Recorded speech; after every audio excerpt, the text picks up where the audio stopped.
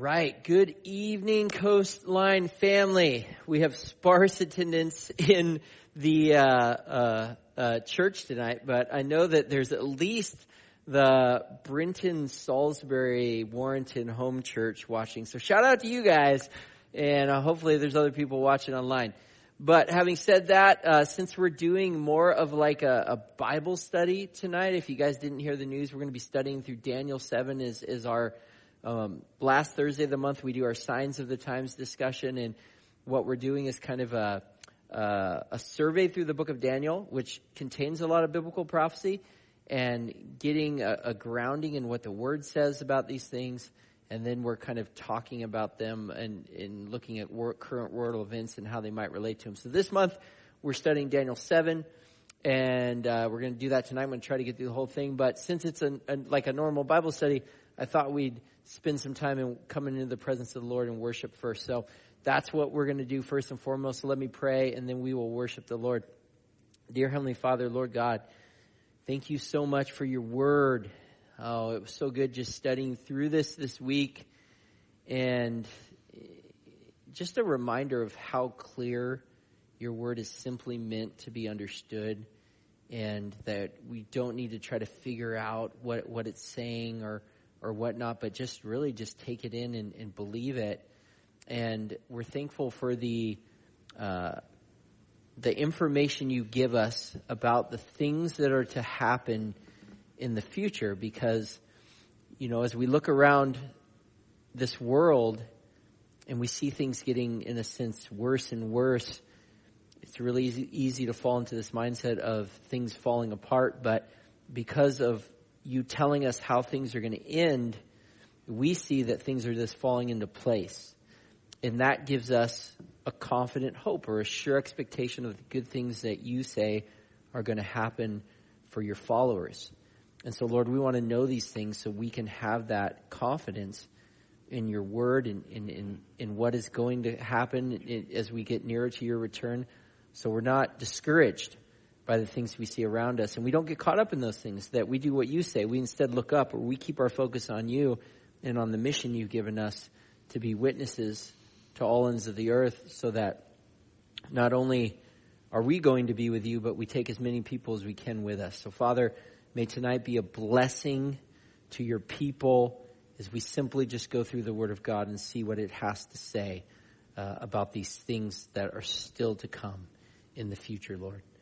And Father, as we just open up with these songs of praise, I pray that they would lift our spirits, lift our countenance. I think of how in this chapter, Daniel's countenance was troubled and it was changed.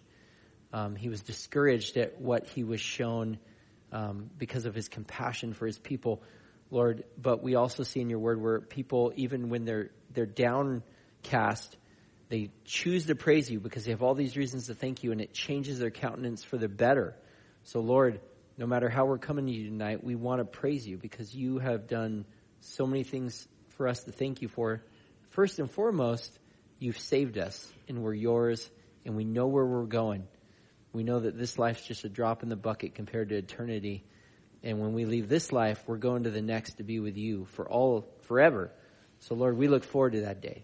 And we should be able to praise you for that among the many, many other good things you've done for us. So, Lord, be with us in this time. May you draw our attention to you so we can hear what you want to say to us tonight. In Jesus' name, amen. And as I alluded to in the beginning, we are going to continue our survey through the book of Daniel tonight, this last Thursday of the month.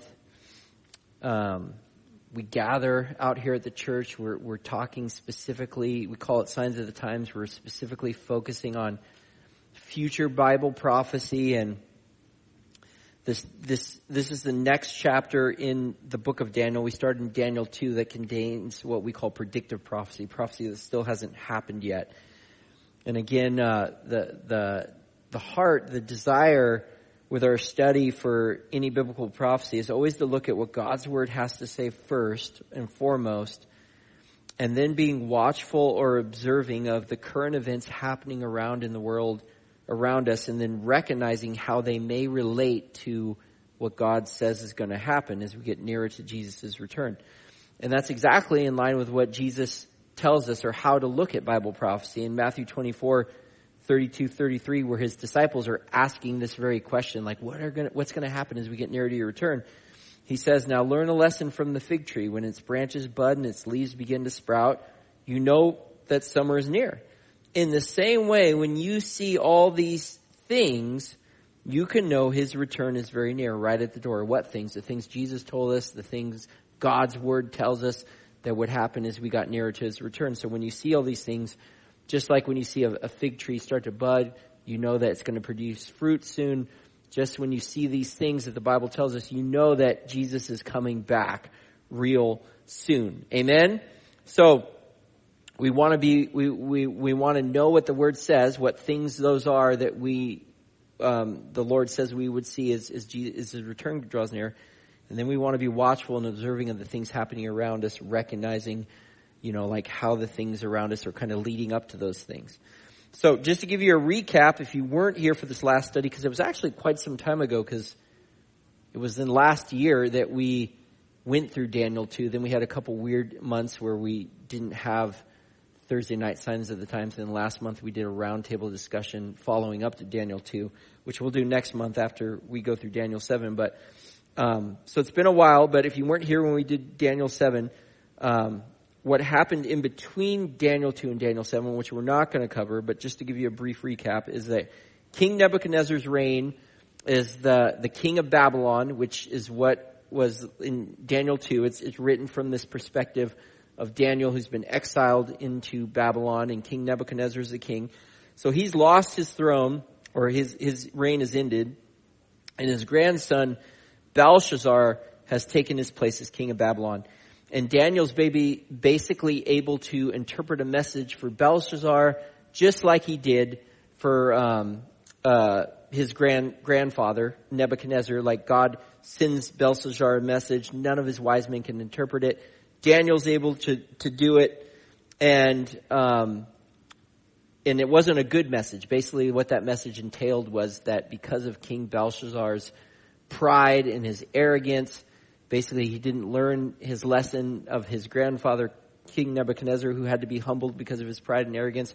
Because of his pride and arrogance and his failure to give God glory in his life, what happens is basically God says, "I'm going to remove your kingdom from you.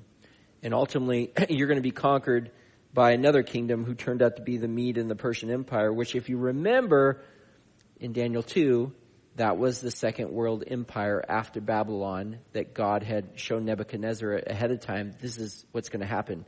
After your empire is going to come this other empire who's going to conquer you. And that's what happened. It came to pass just as Daniel predicted. And Belshazzar ends up being killed, and Darius the Mede takes over his place. Now, under Darius the Mede's kingdom, Daniel still has favor. God gives him favor in his eyes, because basically he's just shown to be of value or an asset to the king. And the king has basically three high officials. One of them is Daniel. Daniel, it says in Daniel 6:3, he's the most distinguished out of all the king's wise men. And because of that, it makes the other guys jealous. They come up with this scheme. Hey, this Daniel guy, we know that he only prays to his God, one and only true God, the Jewish God.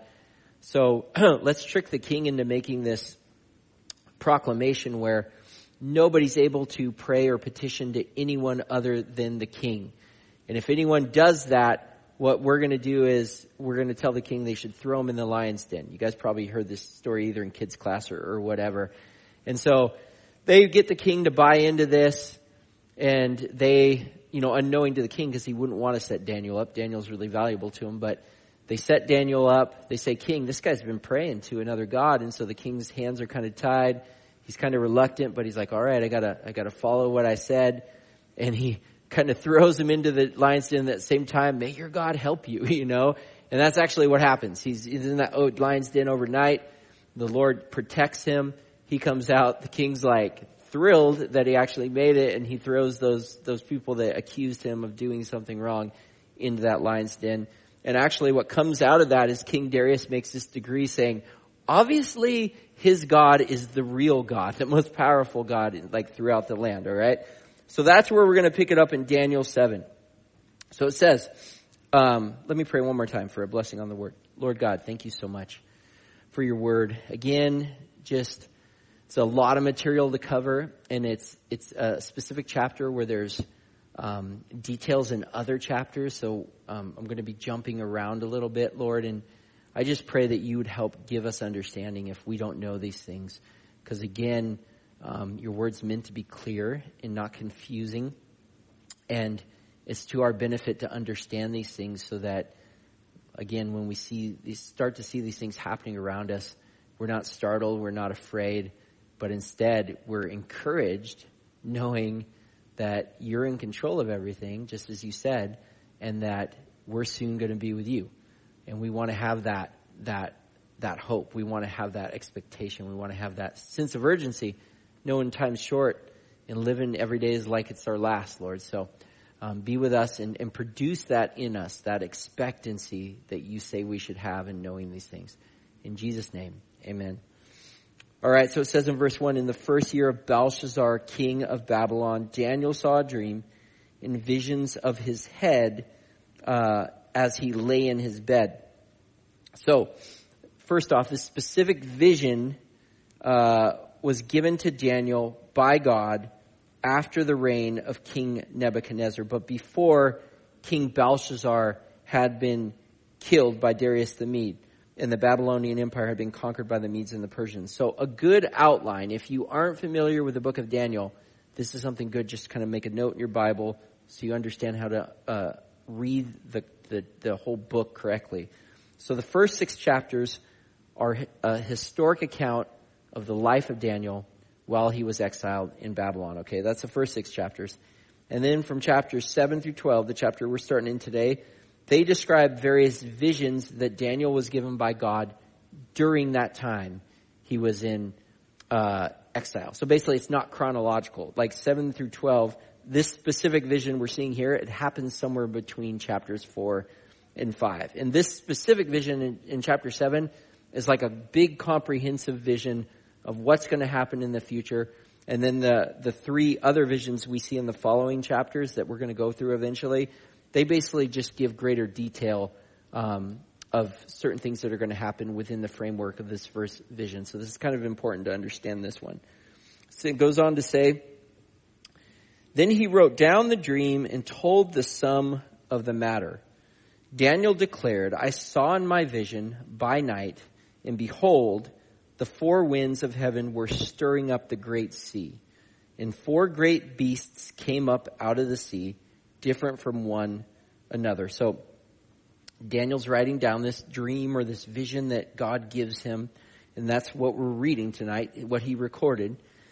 And it goes on to describe what he saw, which he describes as 4 winds of heaven causing the sea to be stirred up. Or the idea is they're making the sea all rough and stormy.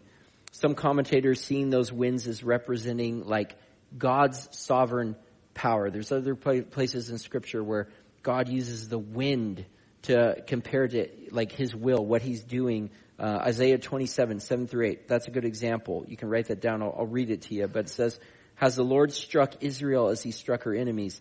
Has he punished her as he punished them? No. But he exiled Israel to call her to account. She was exiled from her land as though, not literally, but as though blown away in a storm from the east. I'm still getting over a cold, so if I have to clear my throat, I'm sorry. I will try to cover the mic, but it's dry. In that verse, it compares God's allowing Israel to basically be exiled to another place as the wind blows. You know, just like God's in control of the wind, he was in control of Israel and what was happening to them, just as he's in control of these events we see happening here. And that's important to understand right off the get-go, that none of this that's happening is out of God's plan, which is good for us that believe in him. And out of the sea come what he describes is 4 great beasts that are unique from each other. Now, it's important to know that Daniel 7:17, later in this chapter, defines what these beasts are. All right? I'm going to read it just so you know. It says in Daniel 7:17, These 4 great beasts are 4 kings who shall arise out of the earth. So, what we see is those 4 beasts that he saw right here represent 4 kings and their kingdoms that basically would come onto the scene at some point through history. And these 4 empires all have a geographical connection to the Mediterranean Sea, as we're going to see, which is what commentators think this great sea that he's seeing, that's what it is. It's the Mediterranean Sea, which would have been familiar with him because Israel's right on the Mediterranean Sea. All right? The sea also being used in other places in Scripture to describe basically non-believers or those that aren't following God. Like in Isaiah 57:20, it says, but the wicked are like, not literally, but they are like the tossing sea. For it cannot be quiet, and its waters toss up mire and dirt. So all these kings, all these empires, they represent these beasts, if you will. They're coming from the sea. And these empires, as we're going to see, historically, they weren't followers of God, at least for most of their life. Their kings weren't followers of God. They were pagan rulers. Verse 4, it says this is the first beast, was like a lion and had eagle's wings. Then as I looked, its wings were plucked off, and it was lifted up from the ground and made to stand on 2 feet like a man. And the mind of a man was given to it. So the first beast was said to look like or resemble a lion. Now, it says like, so it wasn't actually a lion. It resembled or it looked like a lion. And I point that out because the Bible does a good job of defining when it is meant to be symbolic or metaphoric rather than literal. And I feel strongly, this is what I've been brought up in, and the best way I've found to approach reading God's Word is that it's best to always start out with looking at it from a literal standpoint unless it's telling you that it's meant to be something other than literal, okay? As this passage in this verse is saying like. It's not literally what it's telling you. It's saying it's descriptive. It's saying it's like this, all right? Otherwise, if you don't take that standpoint of like kind of approaching it from a literal standpoint that it means what it says, unless it's defined something else, then, I mean, really it can mean whatever you want it to mean, right? There's no foundation for you to work from. So basically, if you're going to say it's, symbolic or like representing something else entirely, what's to say this person's right or I'm right or, whoever is right. It could mean whatever. So again, we want to approach it from a literal standpoint unless for some reason it's telling us it's not meant to be literal. So this beast, it resembles a lion, but it has eagle's wings, which are pulled off. And the idea, most commentators think there is that it's representing that it's been humbled in some way. Because if you think of an eagle that's lost its wings, that's like its main strength, right? It can't fly anymore. So this beast has its wings, it's pulled off, it's humbled. And then it says the beast is made to be human as it stands on 2 feet and is given the mind of a person. So this beast is made to be human. It stands on 2 feet. It's given the mind of a person. Now, if you are familiar with the earlier chapters of Daniel chapter 4 specifically, this should sound somewhat familiar, and this is why most commentators, because of that chapter, think that who's being talked about here is King Nebuchadnezzar in his Babylonian empire, as he was great and mighty for a time, and then what happens to him in Daniel 4? God humbles him because he's arrogant and he's proud and he won't give God glory. And so God, in a sense, takes away his sanity and he has to live as an animal. Like he lives out amongst the animal, eating grass. And he's, in a sense, crazy and insane for like so many years before he's eventually given his mind and sanity back and restored to being a man and given back his former great stature as soon as he's willing to give God praise and glory.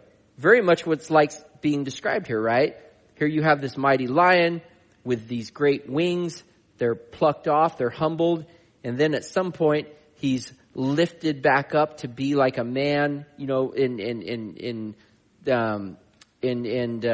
giving the mind of man, giving his sanity back. All right. So it's a very good description it's a very similar description to what happened to Nebuchadnezzar that we see in Daniel 4. Now, also, the prophet Jeremiah, also describing Nebuchadnezzar and his empire, he describes him as a lion and eagle when he's talking about the judgment God's going to bring on Edom in Jeremiah 49:19 through 22. I don't have time to read it, but it's just another parallel passage where you see the Bible defining itself, and that Jeremiah also uses those terms to describe that nation. And then also, just so happens, that a lion with wings was the national or a national emblem of the Babylonian Empire. A relic of it actually still exists today in Iraq. I think we're going to have the picture up there on the screen. But basically, it's a historical gate of the actual city of Babylon that still stands in Iraq that you can see today. And when that picture gets up there, it'll actually show you it's like a mosaic of what is basically a lion with wings. All right. And that was a national emblem of that country, similar to what's described here in Scripture. Amen.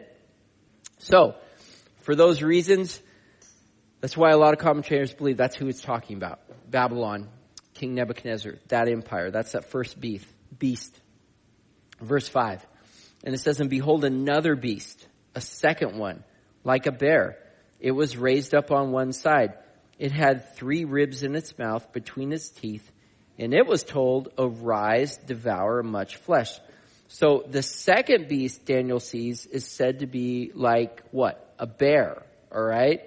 Resembling a bear, not an actual bear, but like a bear. A bear not being as majestic as a lion or an eagle, but having more brute strength, kind of being bigger and lumbering. And this particular bear being said to have a voracious appetite for flesh, or the idea is that it had a great desire to kill and devour. All right? And this is thought to speak of the Medo-Persian Empire, which was successful mainly due to its overwhelming size. If you guys know anything about history, about these different empires that came, and you can do quick searches for these, the Medo-Persian Empire was considered, comparing the population back then with the population now and of different countries, it was considered one of the largest armies that ever was on the earth. Actually, it's pretty impressive. It was 2.5 million people is what they estimate at the highest amount. So by its sheer size, it was able to conquer because of how big it was, all right? History also telling us that it was known for being extremely brutal and cruel to those that it attacked, all right? Like this ferociousness that it describes here with this bear. I was kind of doing a little research on that, and they had this method they would sentence people to death that was rather pretty cruel, where they had this huge tower that was only over 20 feet tall, and they filled it with ash, and they would drop people in it from the top who, falling through the ash, might be lucky to survive. They might break something on the way down, but when they did survive, they'd have these wheels that would turn the ash inside, so it would force it into people's nostrils and sinuses and mouths, and basically they would be forced to suffocate on ash. And that was a way they would kill people. I mean, cruel and unusual punishment. That's what they were known for. Now, these 3 ribs that are mentioned in the mouth of this bear here are thought to represent the 3 major military conquests of the Medo-Persian Empire, which would be Babylon, Egypt, and Lydia. Now, some theologians say that the bear here represents just the Medes by themselves, and that the next 2 beasts we're going to see represent the Persian and the Greek empires, thereby removing the 4th beast from representing the Roman Empire. We're going to talk about this in a little more detail, but the whole point of that is to remove the future prophetic meaning of this text, basically to say it's all already happened right now. But the problem with that, historically, is that the Mede Empire didn't come on the scene after Babylon. It actually started kind of gaining steam even before Babylon became the world empire. And at the same time, it didn't come after. And the Mede Empire in itself, before it joined forces with the Persians, was never considered to be an empire of the known world, or like the kind of the big dog that was in charge of that whole area. It wasn't until they joined with the Persians. So historically, that doesn't really work, that train of thought. It goes on in verse 6, and it says, after this, I looked, and behold, another like a leopard with 4 wings of a bird on its back. And the beast had 4 heads, and dominion was given to it. So this third beast Daniel sees is what looks like or resembles a leopard. And it has 4 wings. It has 4 heads. Now, leopards are known for being clever and smart in the way they attack their prey. You know anything about leopards? Okay. Well, they're not big like a bear. They're not big like a lion. So they can't really overpower things.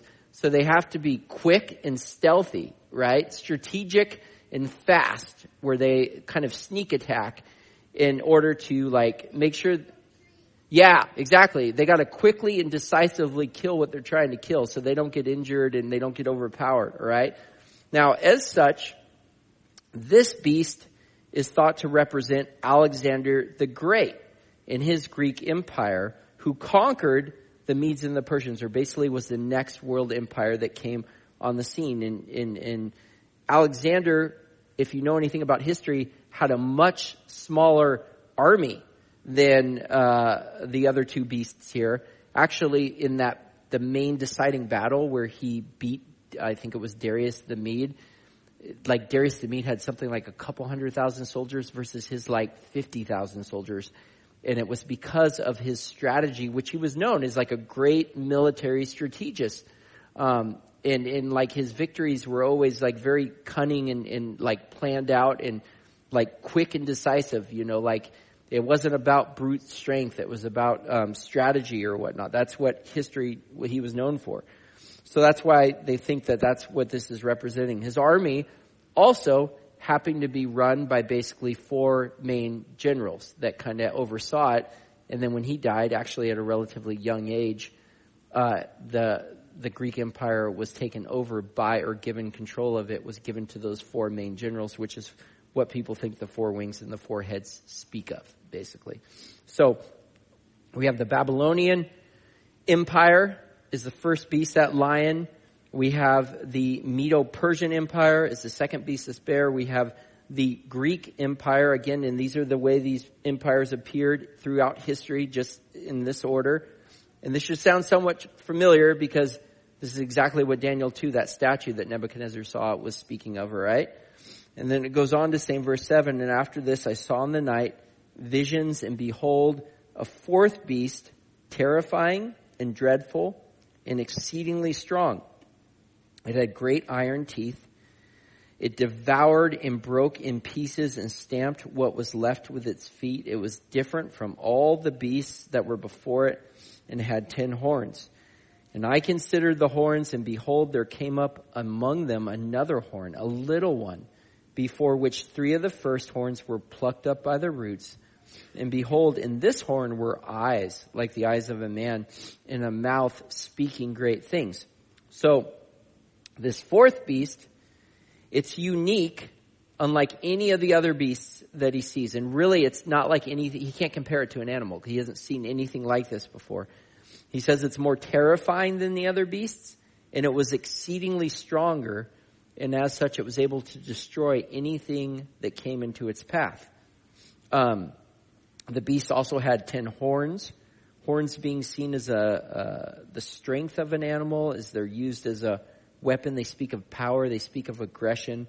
And back in those times, they were kind of used to represent countries or people that had those similar traits, that were strong and aggressive. Hence the reason, hence the reason Daniel sees this beast as exceedingly mighty, as basically it has 10 horns, right? Not just one.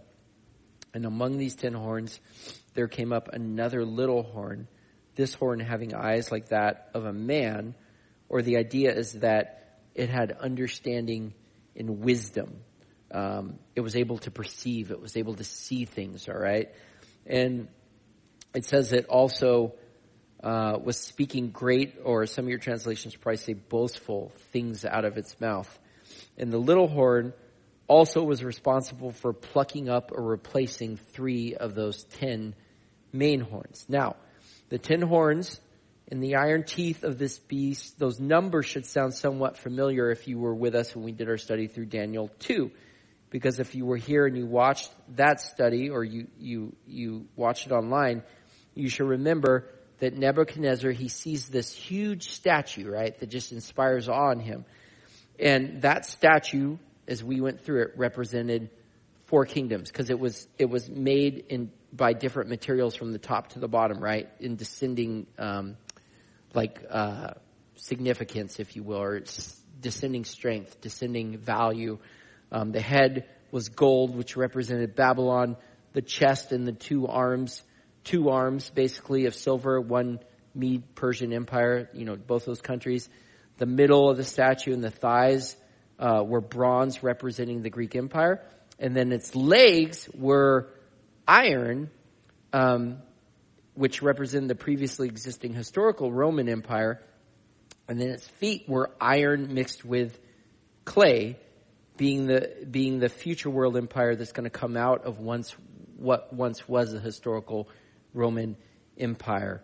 And here this 4th beast also has teeth that are described as iron, like the legs of that statue. And it has 10 horns, like the feet of that image had 10 toes. All right, so you see some similarities. We kind of talked about that ahead of time when we went through Daniel 2, which leads to a lot of commentators to believe that this 4th beast is basically talking about the same empire, the Roman Empire, that conquered the Greek Empire and went on to rule the known world at the time until eventually in history it fell apart. But as we talked about last time, will be resurrected in the future, being controlled by 10 kings, or at least out of what used to be the Roman Empire, there will be some sort of revived empire that exists out of 10 kings, or controlled by 10 kings, who come under the authority of this little horn, who is the Antichrist. And he will talk, or we're basically going to go in more detail as we go through this. Let me move on to the next one. Verse 9. And it says, as I looked, thrones were placed, and the Ancient of Days took his seat. His clothing was white as snow, and the hair of his head like pure wool. His throne was fiery flames. Its wheels were burning fire. A stream of fire issued and came out from before him. A thousand thousands served him, and 10,000 times 10,000 stood before him. And the court sat in judgment, and the books were open. So now you see this vision change to basically, what's pretty obvious, even just reading it at face value. It's like a heavenly scene of the Lord, based off of very similar descriptions in the other parts of Scripture. So he sees the Lord, who's given the name Ancient of Days. And there's some debate whether the Lord he sees is God the Father or God the Son, though most think that what he's seeing is God the Father, because what we're going to see here a little later in verse 13 is that the Son of Man, which is a name given to Jesus in several places of Scripture, is distinguished from the Ancient of Days, or God the Father. They're like, he's basically seeing both of them in this vision. So most think it's God the Father he sees here. But one reason, either way, Daniel sees an awesome image of the Lord who's seated on the throne. His hair and his clothing are brilliantly white, which we know speaks of his righteousness, his perfection, his holiness. And he's got fire all around him, streaming from him. His throne having wheels of fire. Thrones in that day usually were on wheels, so they can move royalty around. It might be speaking of like how God is active and he's always moving, he's always working. But also, if you were with us through our study through Ezekiel way back in the day, this should sound somewhat familiar, because this is a lot like the image Ezekiel had when he saw the Lord on his throne with flaming wheels and fire all around. It's kind of the same thing. Now, God's word also tells us in Isaiah 66:15 through 16, see, the Lord is coming with fire, and his swift, this is talking about the Lord's judgment, and his swift chariots roar like a whirlwind. He will bring punishment with the fury of his anger and the flaming fire of his hot rebuke. The Lord will punish the world by fire and by a sword, and he will judge the earth, and many will be killed by him. This is talking at the end of the tribulation, basically, when God comes to bring judgment. So basically that's why most people think what this fire speaks of judgment in the Bible. So this fire coming from his throne is talking about his judgment that he's going to bring on this empire in the beast, basically. And the Lord, it says in verse 10, he's surrounded by like a huge amount of angels who are there to serve him, along with what appears to be humanity there in front of him to be judged. It's sounding familiar to what's referred to as the great white throne judgment, where basically it says there that 1,000 times 10,000 stood before him, the court sat in judgment, and the books were opened. Now, it tells us in Revelation 20, 11 through 15, this is the great white throne judgment that comes at the end of the millennial reign of Christ, where anyone that has not placed their faith in Jesus will have to stand before God and give an account of their life, proving to him that they were perfect and they never did anything wrong, which isn't going to go well. That's why we want to believe in Jesus now, so we don't have to get there. But it says, and I saw a great white throne and the one sitting on it. The earth and sky fled from his presence, but they found no place to hide. I saw the dead, both great and small, standing before God's throne, and the books were opened, including the book of life, and the dead were judged according to what they had done as recorded in the books.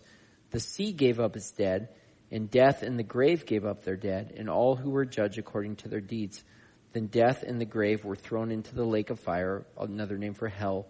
This lake of fire is the second death, and anyone whose name was not found recorded in the book of life was thrown into the lake of fire. Now also, those whose names are not found in this book of life, Revelation 13:8 tells us they're also the ones that have taken the mark of the beast or the Antichrist and basically chosen to worship Satan by worshiping him, all right? So it kind of ties right there with what he's talking about is God's coming in with fire and judgment, and these people are standing before him, and they're opening this book, probably the book of life. They're people that follow this beast, the beast in his empire, if you will, and they're going to be judged, all right? And we see that more as we go through this. Now, something else I want you to know, just because this was interesting, I hadn't seen this before. If you look at verse 9, it uses the word in this vision when he's seeing this kind of heavenly vision. It uses the plural form of the word thrones, right? It says thrones with an S, okay? But it says only the Lord is seated on his throne. Now, Revelation 4:4, when John has a vision of heaven, also tells us that there's numerous thrones in heaven. Who's sitting on the rest of the thrones? When in Revelation, when John sees his vision of heaven, do you guys remember? Elders, right? The 24 elders who we think represent the church to some degree, because this is after the church's been raptured to heaven, and you see these 24 elders sitting on their thrones around God, basically worshiping him, all right, 24/7. Now here's what I think is interesting. When Daniel sees these thrones, he doesn't see anyone on those other thrones, and maybe that's because the church hadn't come on the scene yet, or because the mystery of the church, Paul tells us in Ephesians 3:1-7, wasn't revealed to the Old Testament saints. They had no idea what God was going to do in the future. So maybe that's why he only sees God on his throne and the other thrones empty here. Anyways, I thought that was a cool little detail. I hadn't seen that before. So it says in verse 11, I looked, then because of the sound of the great, some of your translations probably say pompous words that the horn was speaking. This would be the little horn. And as I looked, the beast was killed and its body destroyed and given over to be burned with fire. As for the rest of the beasts, their dominion was taken away, but their lives were prolonged for a season and a time. I saw in the night visions, and behold, with the clouds of heaven, there came one like a son of man. And he came to the Ancient of Days and was presented before him. There you see the difference there. Jesus, God the Son, and God the Father. And to him was given dominion and glory and a kingdom, that all peoples, nations, and languages should serve him. His dominion is an everlasting dominion which shall not pass away, and his kingdom one that shall not be destroyed. So Daniel's captivated by the things that are being said by this little horn. You know, these boastful and blasphemous things, which actually is a trait of the Antichrist in Revelation 13:5-6 too. And I'm going to kind of read and tie these together where they're talking about the same beast. But that's something the beast does in Revelation 2, who we know to be the Antichrist.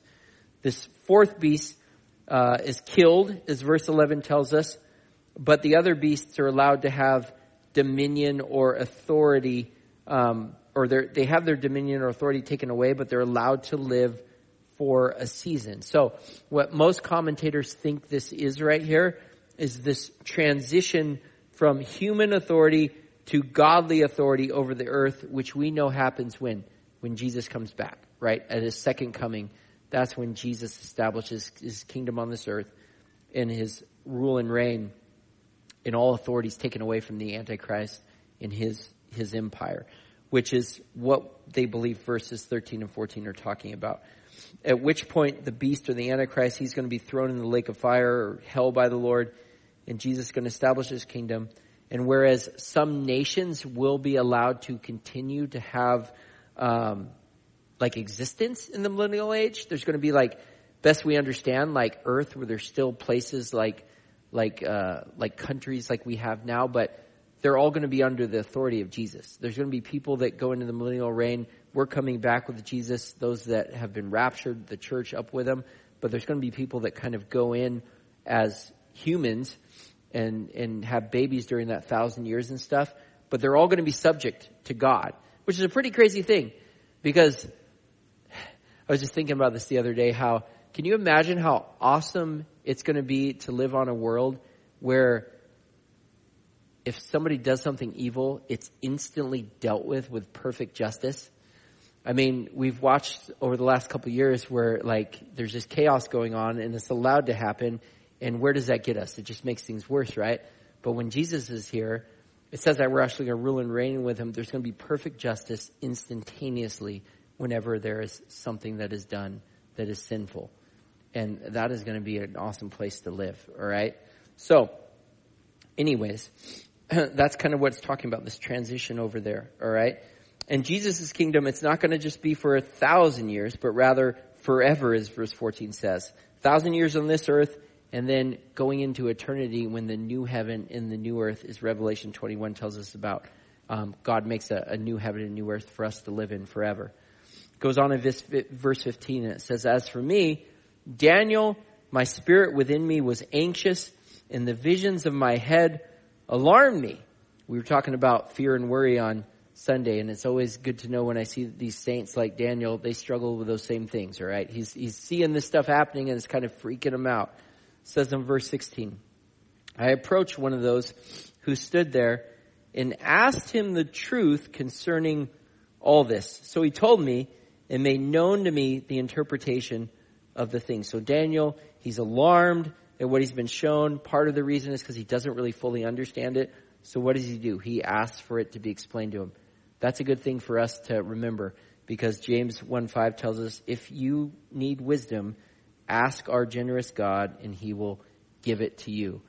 And that's exactly what we should do when we lack wisdom in our life. And that's exactly what God does. He gives him the wisdom he needs. It says in verse 17, as we get into this interpretation of what he's seeing, it says, "These four great beasts are four kings who shall arise out of the earth, but the saints," that's you and me, anyone that's placed their faith in Jesus as their Lord and Savior, "but the saints of the Most High shall receive the kingdom and possess the kingdom forever and forever and ever."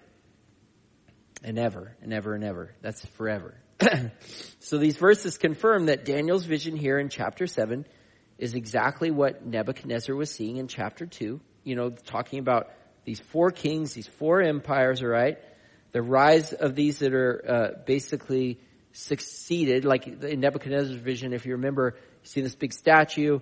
When he's given the interpretation by Daniel, it's the 4 different kingdoms, like the different materials. And then basically what happens, a big rock that represents Jesus comes and just demolishes the whole thing. Because that's exactly what's going to happen. Jesus is going to come and just rule and reign. So that's what you're seeing here. And the fact that the Roman Empire has historically been gone for quite some time, and that we haven't seen Jesus' eternal kingdom established yet, which is what we're going to be part of, is what takes people either down one of either 2 paths, all right, in their interpretation of God's word. Okay? The first train of thought is that a revived Roman Empire of some sort is going to come in the future that will literally fulfill this prophecy of 10 horns in a little horn. Basically, it being made up of 10 nations, and then this person coming on the scene within those 10 nations that leads it, who is the Antichrist, okay?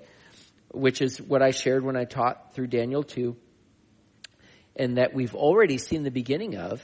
As soon as Israel was established as a nation in 1948, what happened? The European Union started to form and come on the scene. That's not the final world empire, but it was the beginnings of a revived Roman Empire. We started that start to come into place. And that's kind of taken different forms throughout the years. There were times where it was up to 10 and people were like, here it is. And then it went up to 20. It's like somewhere up there around now. But, there's all these different actually unions over there, like economic unions and all this. But in some way or another, this final world empire led by the Antichrist is going to come down to 10 kings or 10 kingdoms. And he's going to come out of that. Now, the other way people interpret this is that they spiritualize what is being talked about in this chapter, among other places in Scripture, so as to say these things have already happened or they are happening right now. When I say spiritualize, what I mean by that is that it's not literally talking about things that are still to happen. Like basically the idea is that when Jesus first came, he established his kingdom through his people. And so right now, we're building his kingdom here on this earth. We're doing what it's talking about here, in that when Jesus comes and rules and reigns and everything's made right, we're doing that right now. Now, the big obvious elephant in the room that I always ask is like, well, why are things getting worse all throughout history if that's the case? Because I don't know about you, I have not seen things get better. They only get worse and worse. So if that's the case, if I'm living in the kingdom now, I feel pretty lied to, all right? I'm kind of disappointed because I thought it would be a lot better. But having said that, that is some people's trains of thought. And I guess, that one major issue that I see in this passage that kind of conflicts with that is that it says God's people will receive and possess his kingdom, as verse 18 says, not achieve, not something we make happen or earn. It's something we're given. But it says that, when's that going to happen? After verses 13 and 14, which is after Jesus' return. All right. Now, here's the discrepancy, or where people disagree, is that it's whether it's talking about his first coming or his second coming, which I think this scripture and other scriptures make it clear that there's a second literal coming of Jesus, and it's after that his kingdom is established on this earth. But some would disagree with that. It goes on in verse 19. All right. Then I desired to know the truth about the fourth beast, which was different from all the rest, exceedingly terrifying, with its teeth of iron and claws of bronze, which devoured and broke in pieces and stamped what was left with its feet. And about the 10 horns that were on its head, and the other horn that came up, and before which 3 of them fell, the horn that had eyes and a mouth, that spoke great things, and that seemed greater than its companions. As I looked, this horn made war with the saints and prevailed over them until the Ancient of Days came, and judgment was given for the saints of the Most High, and the time came when the saints possess the kingdom. So Daniel, he's especially interested in this little horn based off of what he observes about it. It's like unlike anything he's ever seen. He specifically wanted to know, what intrigued him, I guess, is that basically how is this thing being allowed to make war with God's people and appear to defeat them in some way until the Lord came and defeated it and gave his kingdom to his people? It says in verse 23, here's the interpretation. Thus he said, as for the fourth beast, there shall be a fourth kingdom on earth, which shall be different from all the kingdoms, and it shall devour the whole earth and trample it down and break it into pieces. Now, that particular part of that passage is very fitting description of the Roman Empire, is it did devour and dominate the whole known civilized world for about 1,000 years, all right? Obviously, there were people on other continents and stuff like that, but they weren't considered part of the civilized known world at the time. So the Romans were in control of all of it for, a good 1,000 years before their kingdom started to crumble, okay? But it goes on to say in verse 24, as for the 10 horns, out of this kingdom or out of the Roman Empire, 10 kings shall arise. Kind of the idea is like resurrect, like come out of it. And another shall arise after them, and he shall be different from the former ones, and shall put down or remove from power 3 kings. He shall speak words against the Most High, and shall wear out the saints of the Most High, and shall think to change the times in the law. And they shall be given into his hand. These would be those of the Most High. For a time, the Bible defines a time in other places as 1 year. Times, that would be 2 years. And half a time, which would be half a year. So, let me read you some corresponding passages that speak about the Antichrist and his kingdom that talk about these very same things from the book of Revelation. The Apostle John, in his vision in Revelation 13, saw, in verse 1, it says, then I saw a beast rising up out of the sea. Same thing Daniel saw. It goes on to say, it had 7 heads and 10 horns with 10 crowns on its horns. Crowns speaking of kings or authority. So again, it's the same as what Daniel's being told here. These 10 horns representing 10 rulers. All right. So it goes on to say, and written on each head were names that blasphemed God. Basically what verse 25 in Daniel says the little horn is going to do. It goes on to say, this beast looked like a leopard, but it had the feet of a bear and the mouth of a lion. So this fourth beast has traits of all the beasts Daniel has shown, but it's unique in that it's kind of reflective of all of their kind of their traits that allowed them to be dominant and successful, if you will, in conquering the world.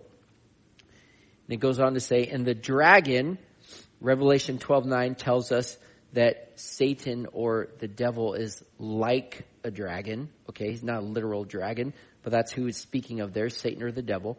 And it says, and the dragon gave the beast his own power and throne and great authority. Jesus tells us in John 14:30 that Satan has been allowed to have authority and power on this earth. And so he gives that to the Antichrist through this beast, all right? And it says in verse 3, I saw that one of the heads of the beast seemed wounded beyond recovery, but the fatal wound was healed. We know that the beast is going to be like a fake Jesus. He's going to look like somehow he should be dead, but he resurrects, and that's going to convince people to follow him. And it says the whole world marveled at this miracle and gave allegiance to the beast. They worshiped the dragon or Satan for giving the beast such power. And they also worshiped the beast. Who is as great as the beast? They explained. Who is able to fight against him? Those are all traits that Daniel noticed about this first beast. Like he was appeared to be undefeatable, more powerful than anything he's ever seen, victorious in all he did. And that's what the people are acknowledging about him.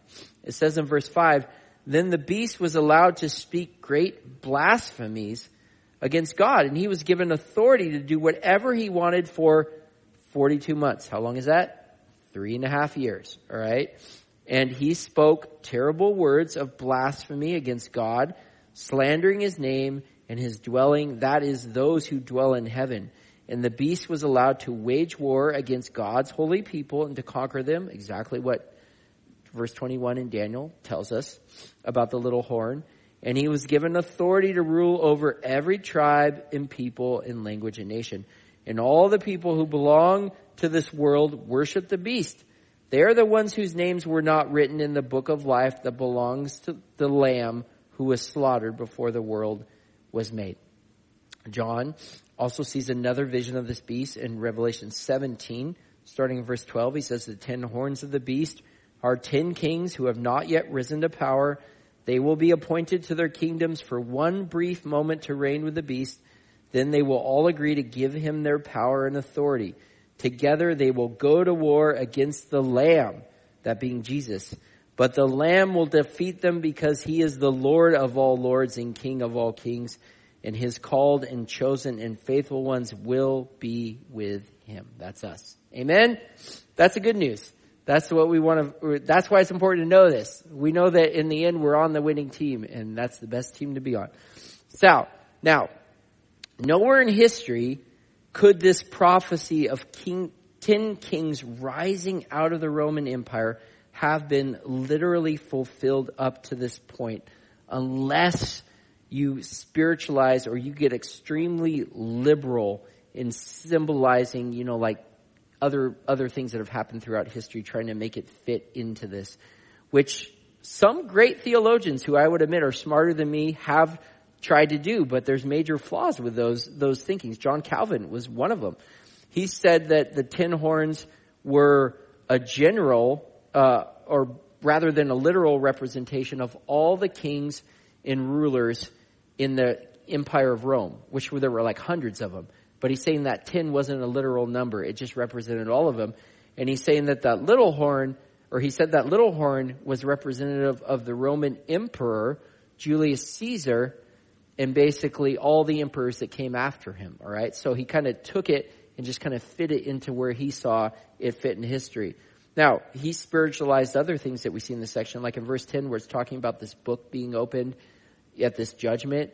And he said, that was just them explaining the gospel to people, because people had, throughout history, they have the option to either receive it and be saved or be judged. So as you can see, it's like, again, what you see with commentators that do that is they all have differing opinions on what in history is speaking of these things, because pretty much it can mean whatever you want, whatever you think it fits best, if you kind of take that route and you're not reading it from a literal perspective. And again, but seeing as how, I guess my main issue is knowing that if you look at it symbolically, it can mean whatever you want. But seeing as how those 10 toes, they're shown in Daniel 2, there's 10 horns shown in Daniel 7, also shown in Revelation 13, also shown in Revelation 17, also being associated with specific kings and kingdoms in this final world empire, this beast that's spoken of. And there being no indication in God's word that it's supposed to represent something else. It's speaking figuratively or symbolically. Why would you spiritualize it, I guess? If something is so defined in multiple places, in my mind, the more logical approach is to see it for what it says it is. This little horn's the Antichrist. These 10 horns are representing these nations that eventually are going to come out of what used to be the Roman Empire sometime in the future. We haven't seen it happen yet or anything in history like this, so it still must be in the future. I believe it's going to be during the tribulation or after the church is raptured. Maybe those 10 nations start coming on the scene before that, but 2 Thessalonians tells us that the Antichrist isn't going to be revealed until the restrainer, who I believe is the church, the Holy Spirit in the church, is removed. Then he's going to be revealed. He might be living now, but we won't know who he is, and we're going to be gone in heaven. But having said that, why wouldn't you take it that way? And these passages do make some things very specifically clear about this little horn, this Antichrist. He's going to speak plainly and openly against the one and only true God. He's going to persecute God's people through wearing them out, as verse 25 says, or the idea is he's going to oppress them. And this may be specifically referring here in Daniel 7 to the Jews as God's people, because this is, you have to remember, a prophetic book written to the Jews. But having said that, it most certainly could also be applied to those that are Christians are saved during the tribulation, because Revelation tells us what's going to happen to them if they don't worship the beast, if they don't take his mark. They're basically going to be killed, and they're not going to be allowed to buy or sell anything, okay? So it could refer to either. But this is an argument by some as to why Christians have to be on this earth. They can't be raptured, because it makes it sound like Christians are going to be persecuted by this beast, which I think is a bad argument, because here's the thing. We can still be raptured, the church, and there are going to be Christians, people that get saved during the tribulation. There are going to be Jews that get saved during the tribulation. That's what Revelation tells us. So there's still going to be Christians available to be persecuted that time, that get saved after the fact, that basically go into the tribulation. And hopefully a lot of them are the people we've told, these things that, hey, this is what's going to happen. And for whatever reason, they chose not to believe it. But then they see this stuff happening and they're like, wow, they were right. And they get saved. All right. And eventually they'll be with us. But having said that, they'll have to go through that time. So I don't think that's really a good argument. Now, it also says he's going to change. This is in verse, I think it's 25. Verse 25. It says he's going to change the times in the law. Now, again, this being written to Jewish believers, that's probably referring to the sacred festivals and the laws of the Jews. It could be, the Antichrist might come in the scene and try to change moral laws and judicial laws. But Daniel 9:27, which we'll get to eventually and study through that, says that the ruler, the Antichrist, will make a treaty with the people for a period of one set of 7. This is the Jewish people. For one set of 7, but after that, so basically, but after half this time, so he's going to make some sort of treaty, some sort of peace agreement with the Jewish people for 7 years. But it says after half the time, or after 3.5 years, is that number again, just as verse 25 mentions, he's going to put an end to the sacrifices and offerings. And as a climax to all his terrible deeds, he will set up a sacrilegious object that causes desecration until the fate decreed for this defiler is finally poured out on him, which, as we go through Daniel, we'll talk about this more. But basically what's going to happen is he's going to make some sort of peace agreement with the Jews. We know that they're all looking for that in the Middle East right now. Probably another reason why people are going to follow this guy, thinking, man, he created something no one else could do. And it's going to allow them to rebuild the temple, because otherwise they wouldn't be doing sacrifice and offerings. And at the midpoint of that, he's going to reveal himself for who he really is. And he's going to say, you need to worship me as God. And he's going to try to establish his throne in the middle of the temple, where the one and only true God is going to be worshipped. Many Jews are going to wake up at that point. They're going to believe in Jesus. They're going to get saved. But nevertheless, he's going to try to end all of their worship and stuff and get them to worship him. Goes on in verse 26. But the court shall sit in judgment, and this will be the little horn's dominion, shall be taken away, to be consumed and destroyed to the end. And the kingdom and the dominion and the greatness of the kingdoms under the whole heaven shall be given to the people of the saints of the Most High. I want to say that again. It's received. It's not achieved, all right? This kind of teaching that somehow we're the ones that God is using to bring his kingdom in. It really doesn't say that anywhere in Scripture. In Scripture is very clear that it's Jesus that comes. He's the one that converts this world into what it should be, to his kingdom, establishes it, and then he gives it to us. He allows us to basically rule and reign with him, all right? So this whole heaven shall be given to the people of the saints of the Most High.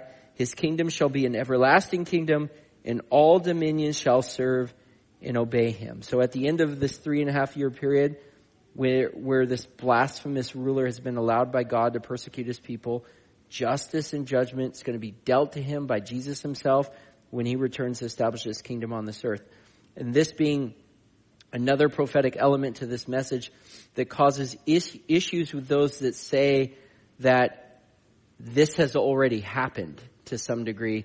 Because even if you're looking at this as the Roman Empire and looking at basically historically when it ended, what caused that, it really had nothing to do with Christianity. It kind of fell apart from within, like the authority and the rulers caused it.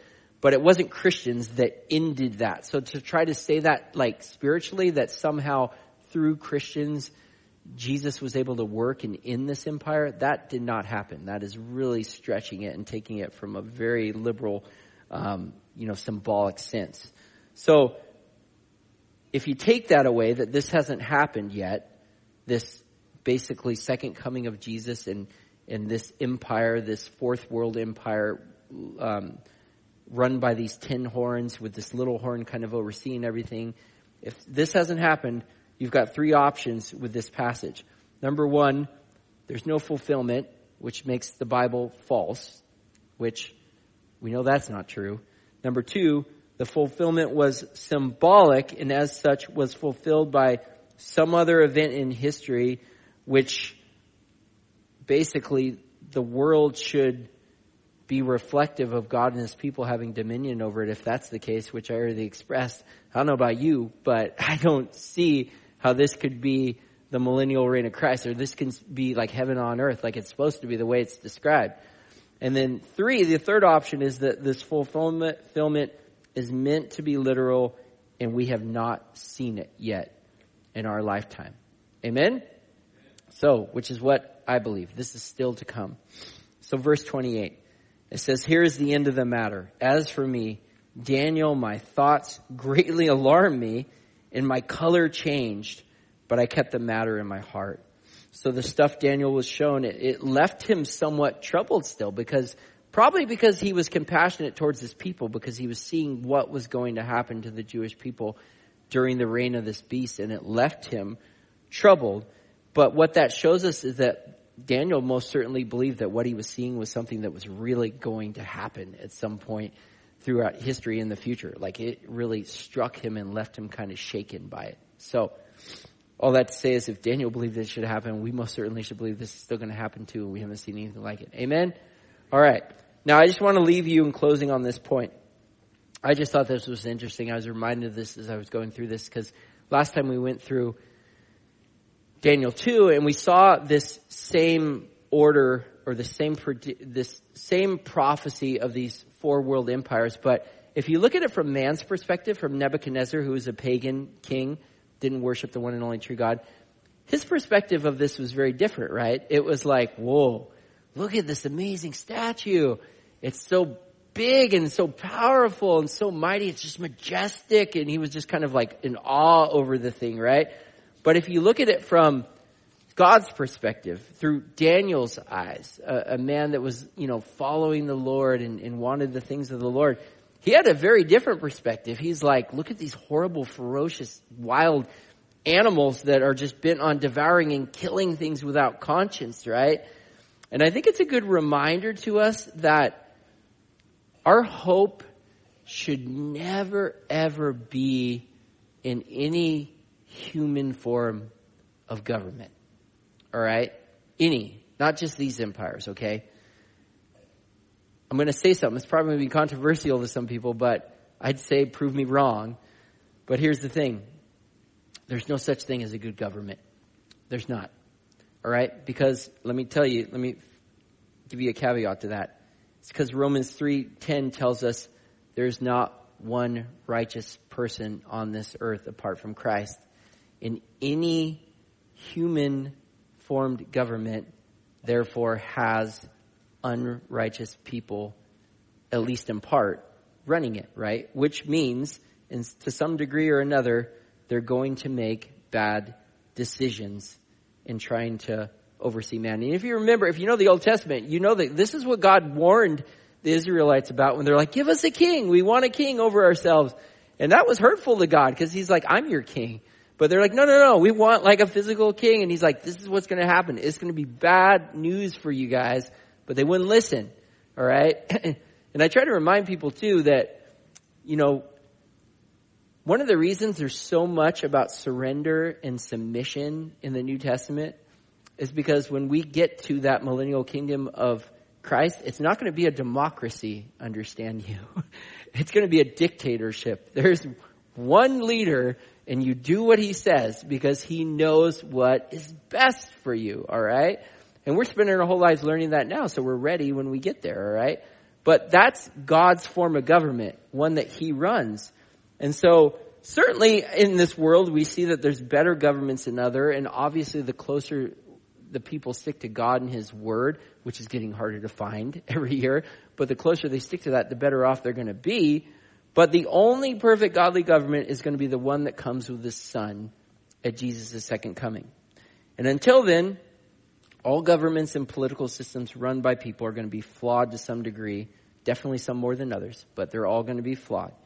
And I'm not saying at all that we're not to participate in governmental systems or in the processes God has given us to establish them, like voting or, maybe even running for office in some cases. If God gives you that opportunity and you feel led to do that, those things aren't wrong. They're good.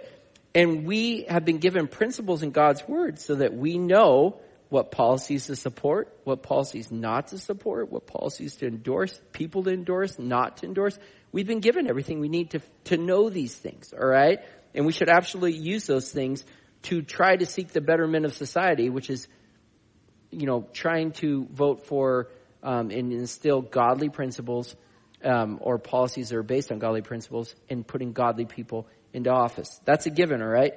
But you can do that, and at the same time, you cannot put your hope in the wrong place, which is in some political system run by people, because inevitably, here's what's going to happen. It's going to fail you at some point, which should be pretty easy to see over the last couple of years. It's going to fail you and inevitably disappoint you, all right? And really, as we go through history, people in general just get worse at running government. Governments get worse and worse, all right? You actually even see that in our own country, I think. If you look through history, the further away we fall from God, the worse and worse things get, and the repercussions get more severe, right? And so that's just history in general. The world is getting worse. Everything's getting worse with it, including governmental agencies. So, as such, one of the reasons of knowing Scripture, knowing what's coming, knowing what's happening, is to remind us to keep our hope in the right thing, all right? Be involved, yes, as Jesus said. We want to occupy until he comes. But my hope is not in any worldly organization or any human-run government. My hope is in the government that's going to be established with my King, and that is going to last forever, and that is going to be perfect in every way, and that I know is coming very soon with Jesus Christ himself. Amen? So that's our hope. That's where we want to make sure our hope is in that, so we don't suffer that same disappointment, all right? All the institutions we have in this world are just going to perish with everything else when this world burns at the second coming of Jesus, when God judges it. Amen? All right. So, having said that, there was a whole lot of information there. And again, I encourage you guys that are watching online, if you have follow-up questions, if like kind of something I said sparked a question, like you're like, well, why this or why that, or can you explain this more? I encourage you guys to get those questions to us somehow, whether that's email, whether that's personally texting me, or sending the church an email, or sending a message on social media. Send us those questions, because next month what we're going to do is a follow-up conversation about these things, where there will be opportunity there to answer any questions you might have in more detail, and talk about some of the things we see happening in the world that are leading up to this. Basically we talked about a little bit last month, this globalization, this move to like kind of this world empire, which I've actually been seeing a lot of that in the last week, especially in these comments by our own president about just the need for the world to come together because of the threat of Russia and threat of war, and how we need to unify. And so you see it ever increasing in the world today, this feeling of needing to come under like a single leadership in unity, to make everything better, which we know ultimately that's what's going to appear at first, but that's not what's going to happen. But our hope isn't in that. It's in Christ, who's going to come back and set things right. Amen? All right, let me pray. Dear Heavenly Father, Lord God, thank you for your word. Again, Lord, may this just produce that confident hope we have in you and what you've told us. We know we have nothing to fear. You said that things would be hard in this world, that we'd have tribulation, but we could take heart and take courage because you've overcome the world. And we know that you've done that now, like we're actually a part of your kingdom right now, as your word says. And so your kingdom goes wherever we go. But one day you physically are coming back to establish your kingdom on this earth. And we're going to be a part of that. We're going to be with you. And what a joyous day that's going to be. But in the meantime, Lord, we just want to be faithful, knowing that time's short, to tell everyone this good news we've received that saved us and made us a part of your family and a part of your kingdom, so they can be a part of it as well. So help us do that, Lord, and help us do it with that joy and that hope that's produced through having confidence in you and your promises and the things that you said are coming to us, Lord, as your children. In Jesus' name, amen.